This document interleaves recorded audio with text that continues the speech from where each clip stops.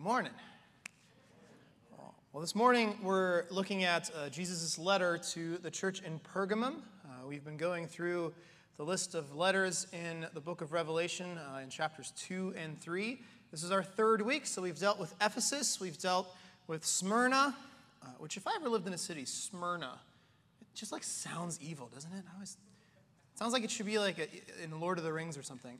But today we're looking at Pergamum, and before we get to that text today, there is a reference that Jesus makes in the text to an individual that warrants some of our attention. And I think it's a good introduction to look at the story of this person because it sets up for us kind of what this passage really is going to be all about. But if you skip over the book, if you just kind of read Pergamum really quickly, you might miss what's going on.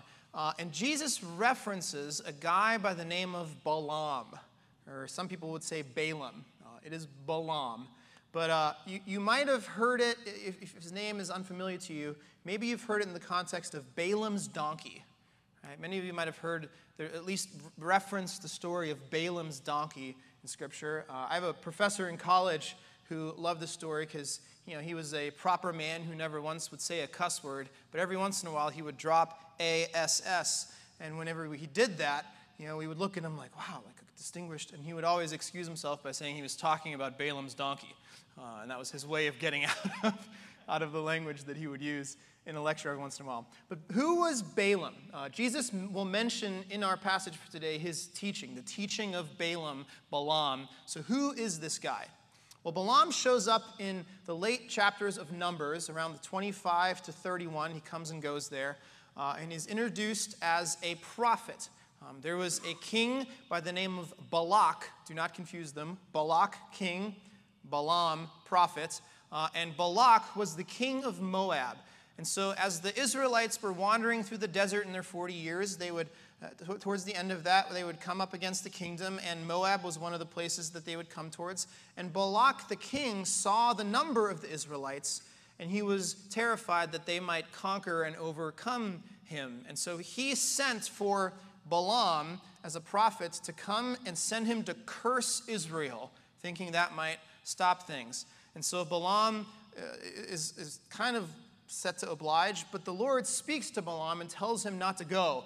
And so he refuses until Balak compels him in some way to go. And so on the road, Balaam is on his way to curse the Israelites, and the Lord tries to stop him. He tells him, listen, you can go, but when you get there, you can only speak the words that I give to you, to Israel, not anything you want to say. So he's like, listen, you can go there, but you're not going to be able to say what you want to say. You're only going to be able to say what I tell you. Right? And he kind of ignores him. And so Balaam's donkey that he's riding on stops all the time. He has these like successive times where the donkey refuses to go on because the Lord is ready to slay Balaam, but the donkey kind of saves his butt in a way. And after the third time, he kind of gets mad and is yelling at the donkey, and the Lord enables the donkey to speak to Balaam. Now imagine if you're riding a donkey to go to a town, right, and all of a sudden you're like, why aren't you walking? And the donkey turns around and says, listen, it's because the Lord won't let me. Right?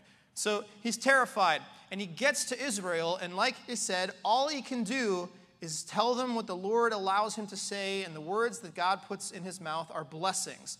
And so instead of cursing Israel, Balaam blesses Israel. And when he comes back to Balak and asks for payment for the job, Balak refuses to give him that payment because he didn't do what he was supposed to do. Right? And so that's the story of Balaam. And so when Jesus says, what's the teaching? He says, referencing Balaam's teaching. Where's the lesson in this? Well, Balaam has a little bit of a shady underside.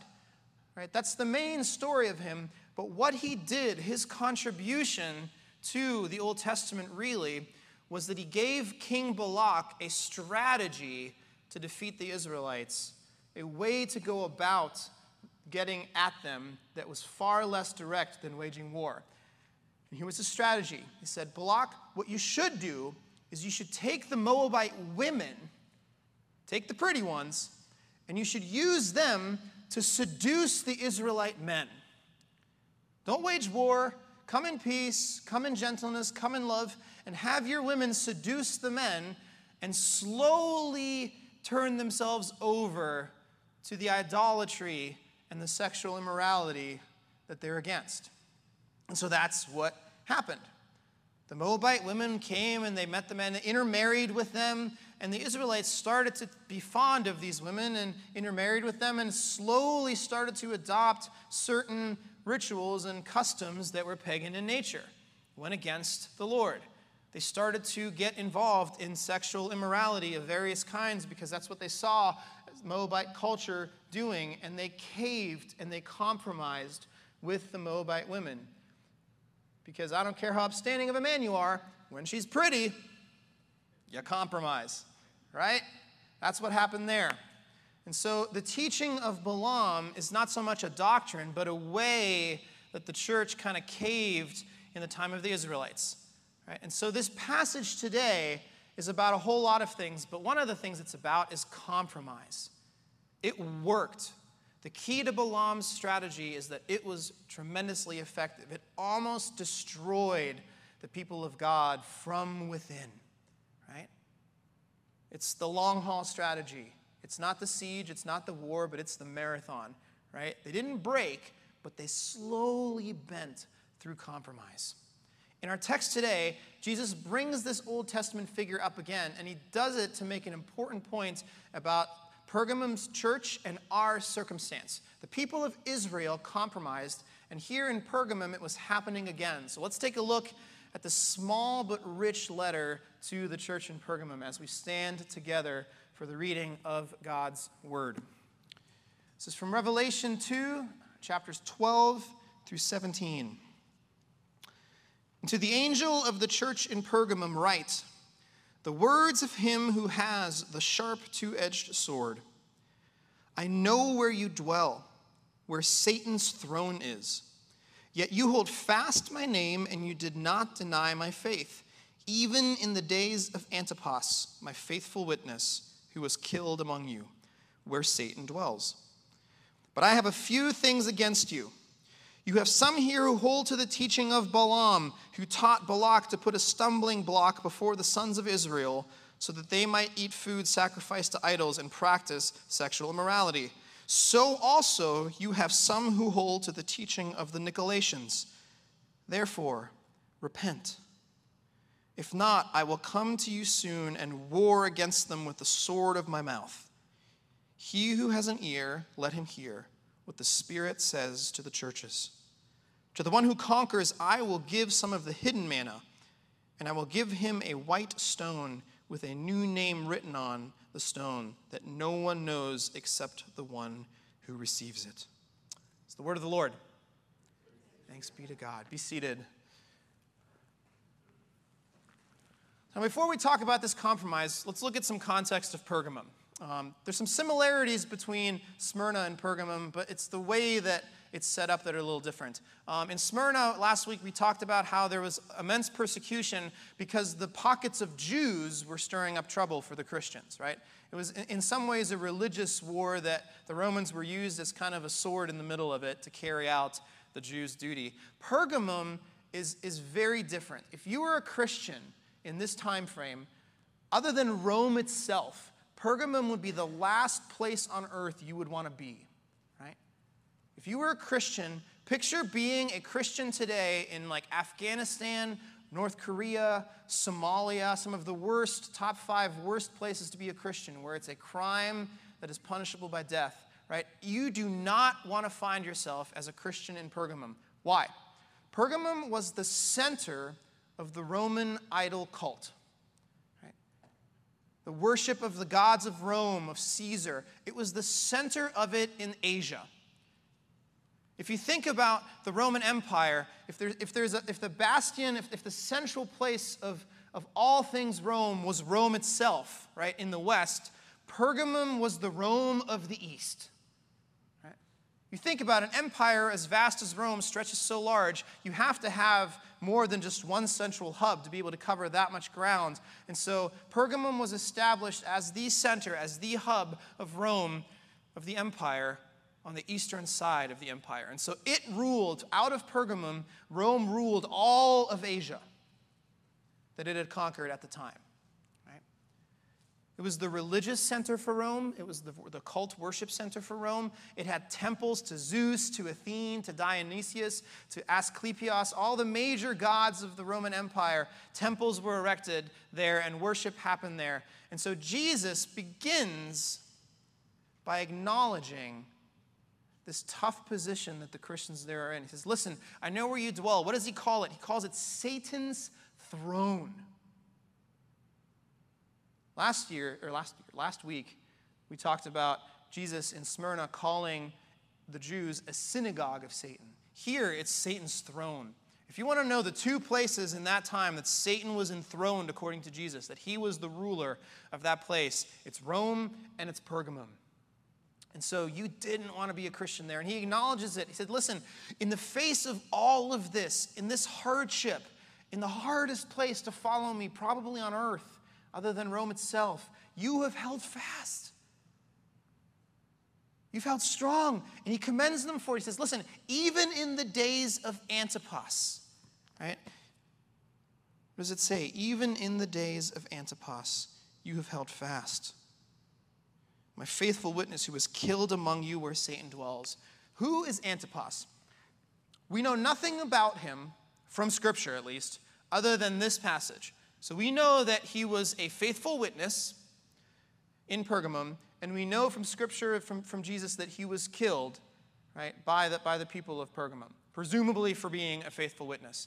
But we look at other texts during this time. If we look at non-scriptural, so take this with a grain of salt, but if we look at historical texts or we look at documents of kind of the Eastern church of this time, we learn a little bit more about Antipas. Antipas is most likely the leader of the Christian church, or was the leader of the Christian church in Pergamum. So he was their head guy.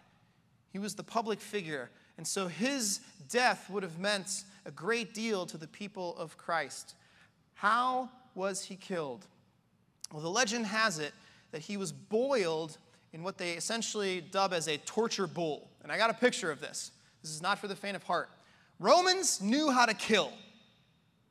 Like, you didn't just stab a guy in Rome. They knew how to do it and do it right. And so they would have this bronze bull, and they would put person in it. They have a little latch. They put them in there, and then they'd light a fire underneath, and they would roast the person alive inside the bull.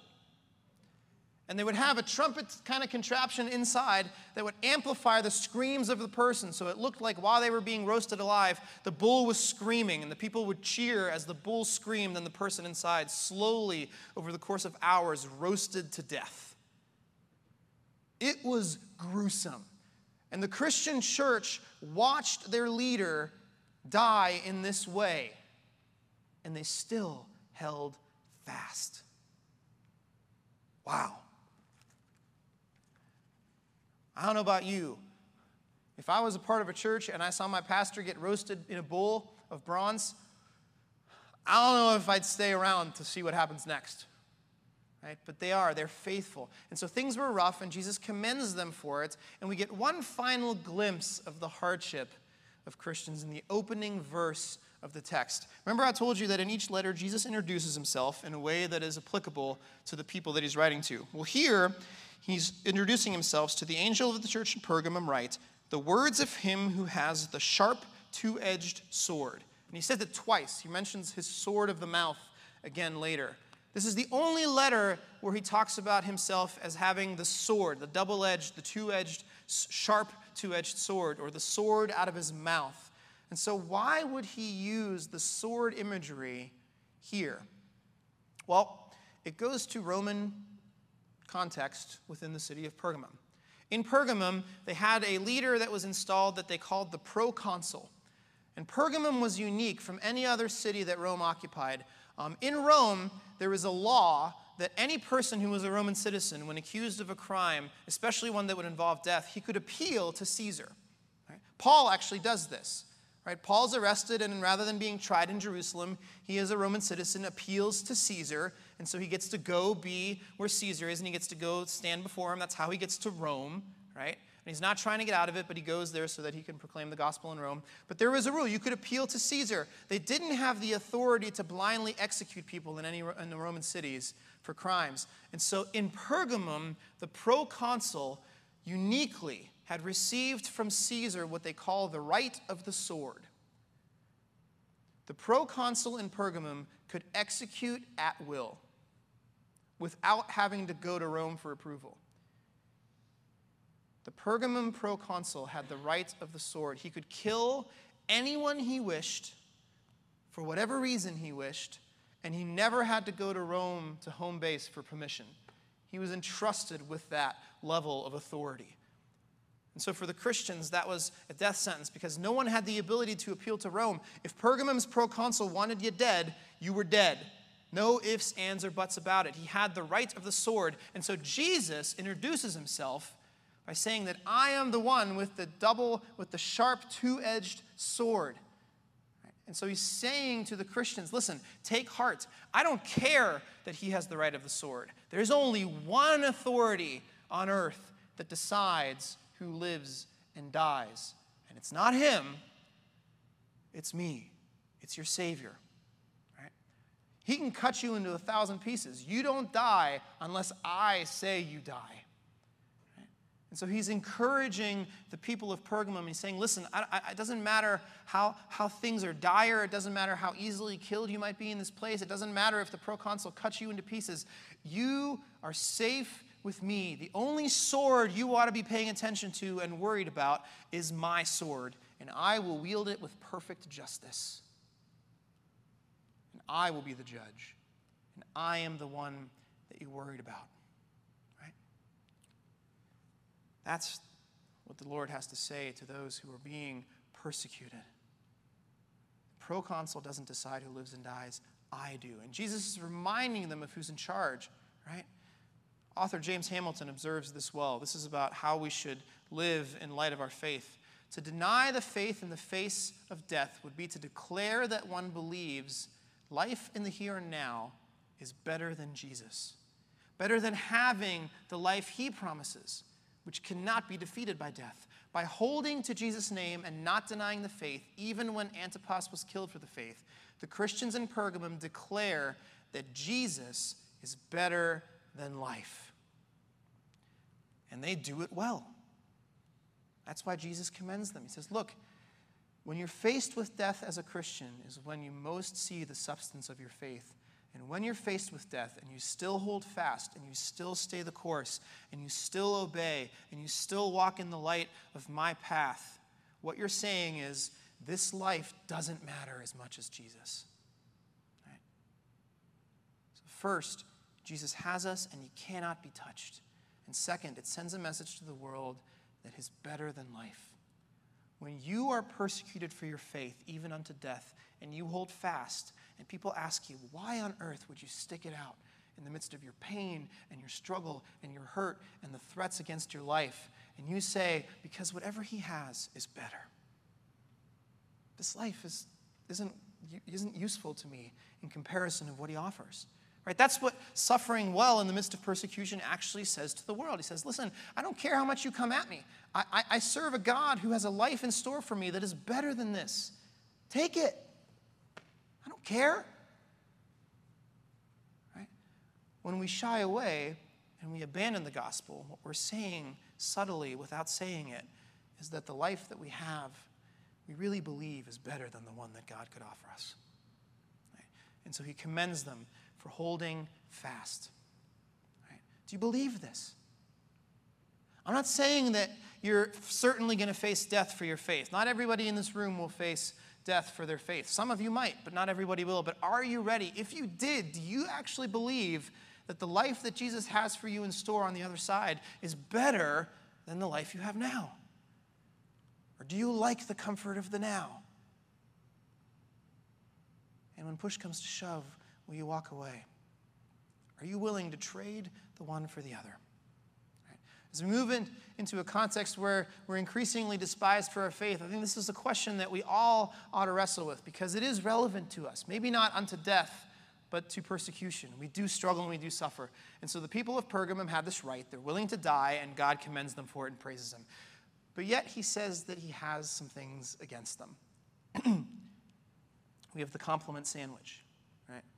And the things he has against them are that they have some in their midst who hold to the teaching of Balaam, and some in the midst who hold to the teaching of the Nicolaitans. And when we dissect the language of these critiques, one of the things we see in Greek linguistics is that he's not saying that there are Balaam followers over here and Nicolaitan followers over here in the time of Pergamum. He's doing what's like a comparative literature analysis. He's going back, he's saying, look, the Balaam teaching followers are the same as the Nicolaitans. He's saying, listen, just like they were doing in the Old Testament during the time of the wilderness wanderings, so the Nicolaitans are doing today, right? And so there's no two following groups here. It's the Nicolaitans. And man, Jesus hates on the Nicolaitans. There are few groups that Jesus hates, right? Even when he calls the Pharisees a brood of vipers, he doesn't say he hates them. But man, the Nicolaitans, he hates. When Jesus says, I hate you to a group of people, we really ought to pay attention to that group of people and what they're doing. So what are they doing specifically? What are the teaching of the Nicolaitans? There's two things that help us. Number one, the Greek language helps us. Nicolaitans is a combination of two different words in the Greek language. The first is nikos, which means to conquer or to subdue. And the second is laos, which is people. Right? And so Nicolaitans, Nikolai, is one who conquers or subdues the people. That's what the name literally means. And so the teaching of the Nicolaitans is a teaching that slowly will conquer or subdue the people of God. Right? So from the language, from the very word itself of the followers, we get an idea of what this teaching is doing to the people of God in Pergamum and all around. The second is, we mentioned it briefly last week, historically, the origin of Nicolaitans comes from Nicholas, who was one of the ordained deacons in Acts 6. Right? In Acts 6, verse 5, we're given the names of all of those that were ordained as deacons, and Nicholas is one of them. Nicholas's background is that of a pagan background. He was a pagan idol worshiper before he became a Jew, and then eventually became a Jewish faith follower. And then after the death and crucifixion and resurrection of Christ, he became a Christian. And so he has switched his faith a couple times. But when he switches his faith, he carries old in with the new, right? He's got the baby and the bathwater together. And so the teachings of the Nicolaitans were all about faith compromise. You can become a Christian and you don't have to shed all of the old idolatry and practices that you partake in. As a matter of fact, it's good as a Christian to partake in some of these things because, after all, don't we want to be in the world? We want to be witnesses. We need to immerse ourselves in the culture, and we need to participate in it as much as possible. And so you can be a Christian and believe that, but you can also participate in the Roman cult worship or the things that Caesar demands of you. Right? Nicolaitans were a faith, a teaching of compromise for the people of God. And to a person who is in Pergamum suffering, this is a really, really attractive proposition. Because the more you can be a Christian in Pergamum, but look like a citizen of Pergamum, the less likely you are to die. And so let's do it. Let's compromise away. Right? We can almost forgive the people of the city of Pergamum under Christ for starting to compromise. You almost have a sympathy for these groups, right? We want to denounce them as evil, but man, I can't tell you if I wasn't in Pergamum, if I wouldn't have been one of the Nicolaitans. I hope not, but I don't know, right? Because man, what if I just compromise a little bit? What if I just talk about my faith a little less in the public sphere?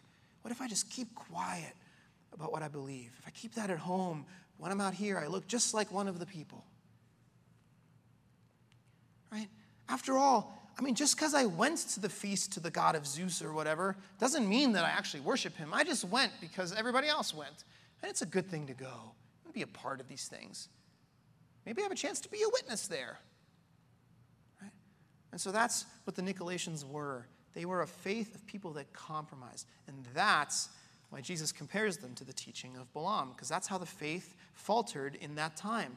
The people compromised for the women, until they slowly eroded from within and almost eroded to nothing. And that's what we have here. And that's why Jesus hates them. Oh, he hates them. It's the second major point of the passage for us today, and this truth still holds true for us today. Compromise slowly kills the church and its people. It's subtle and it takes a while, but it will erode us. It will erode you as an individual, and it will erode the church. Right? Remember the chiastic structure of the letters we talked about last week? Right? The middle three letters, this being the first, are a progression. Right? In Pergamum, we have false teaching. Then when we get to Thyatira, we have false teaching and practice. And then by the time we get to Sardis, what does Jesus say about the church? They are dead. Right? That's why it's the main point of all the letters. It's trying to show us a progression.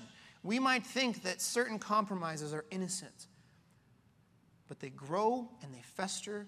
And if we compromise once, we'll do it again and again and again and more and more and more. And the more we do it, the more comfortable we get in it until eventually our faith erodes to where there's nothing left. Right? We see this today. If you ever have the chance, I would encourage you, please promise that if you go into one of these, you'll meet with me after. But if you ever have the opportunity to attend a Universalist church, please go and just see it. It's a church that gathers around the belief in really nothing. You can believe whatever you want. Why have a church? I got to tell you, if I don't believe what we believe here, this is a pretty boring enterprise. We have some wonderful, talented people singing in this church, but none of them are good enough to have you just come and listen. Just to come. Right? I can find you a better concert than listening to me sing. Trust me. I can find you a better concert with people in this room than me singing. Right? I can find you a more interesting guy to listen to than me. There's some great TED Talks out there. If we're not about the belief of what we believe as followers of Jesus Christ, this is a weird thing to come to. Why be part of a church? Right?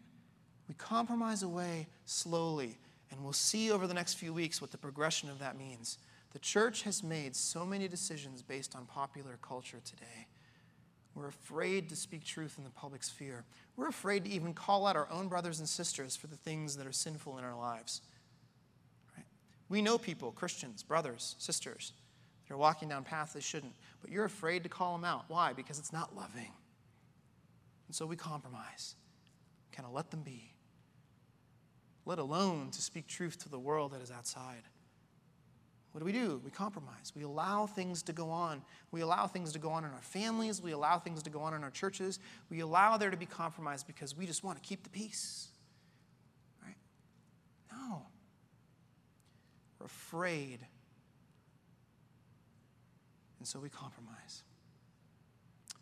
Again, Hamilton has a great observation on this one. As a body of believers, we have to be theologically and culturally sensitive enough to recognize when someone is teaching us to minimize sin, to avoid too much talk about who God is or what the Bible says, and to enjoy the good life here in America.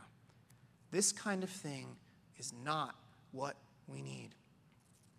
Jesus is often at odds with his opposition. He feuds with the religious leaders and the government authorities, as we talked about. But man, he hates the Nicolaitans. He hates them so much, he mentions it over and over again in Scripture. He says it twice just in Revelation 2. He'll reiterate it later when we get into the Revelation 14, 15, 16 area. In Jude chapter 1, he pronounces a woe over the people that are following the teaching of the Nicolaitans.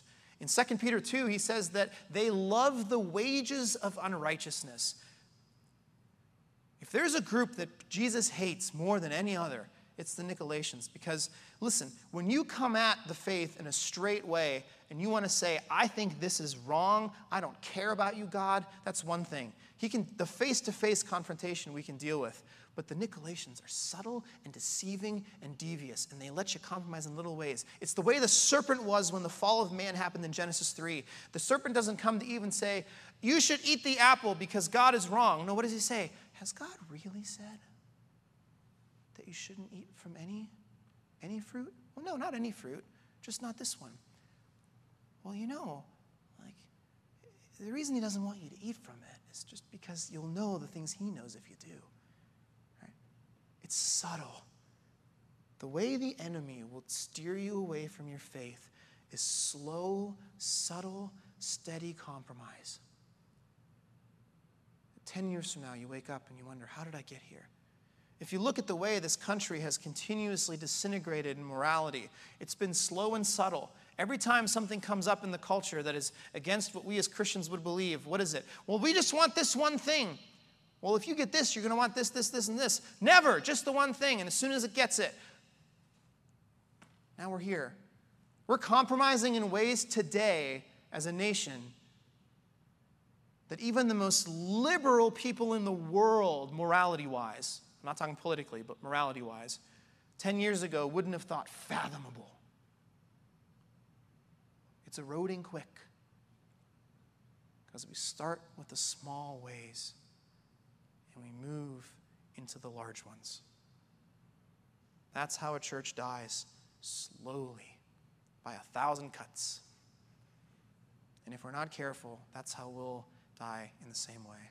Because compromising leads to destruction, and it'll be too late before you know you went there. Right? It's the silent killer of our church. Compromise spirals way more clicky than you ever know. And here's news for you. I don't care how much you compromise with the culture. I don't care what you cave into. If you think if we just kind of compromise with the culture on this one thing, we'll have favor with the world again, you're dead wrong. There'll never be enough. The world out there wants nothing less than the complete demise of the Christian faith. And if you give them one thing, they will take 1,000 others. It will never be enough. If you look at church history, you can see over the last 100 years, slowly, every time the church gives an inch, the culture takes a mile. We're called as Christians to say enough. I don't care how much the world hates us. I don't care how much the world comes after us. We will not compromise. We will stand for what Christ calls us to, and we'll stand with an iron fist. Right? Antipas, one of the early writings of the church in the East, one of the phrases that is attributed to him is that the people came to him towards the end of his life, and they said, Antipas, the whole world is against you. And his response was, well, then I'm against the whole world. And so he fried in a bowl. And now he rests with his Savior in eternity, in peace, because he traded the life he knew wasn't worth it for the one he knew was. The question is, will we do the same? Let's pray. Lord, we thank you. We thank you that you are a God who comes to us with a sharp, double-edged sword, that we can trust in you. We thank you that when the world hates us, that you proclaim that it hated you first and that we are in good company. And so, Lord, we ask that you might be with us. We ask that you might give us a peace that passes all understanding. And Lord, we ask that more than anything, that you would give us a resolve to live without compromise. That you would remind us of who has us and holds us in the power of his hand. That you would remind us of who loves us and cares for us and who has prepared a place for us that is so much better than this life. Keep us strong, keep us vigilant. And Lord, we do pray that you would protect us from the evil that is out there. That you would allow us to continue to be your church in this place. You would protect Stowe Presbyterian churches and those that surround it in our community. You would allow us and strengthen us and empower us and embolden us to continue to carry out the mission. That we might exist for all the places that worship does not. And Lord, we long for the day when each and every one of us stands next to you, living our truly best life now.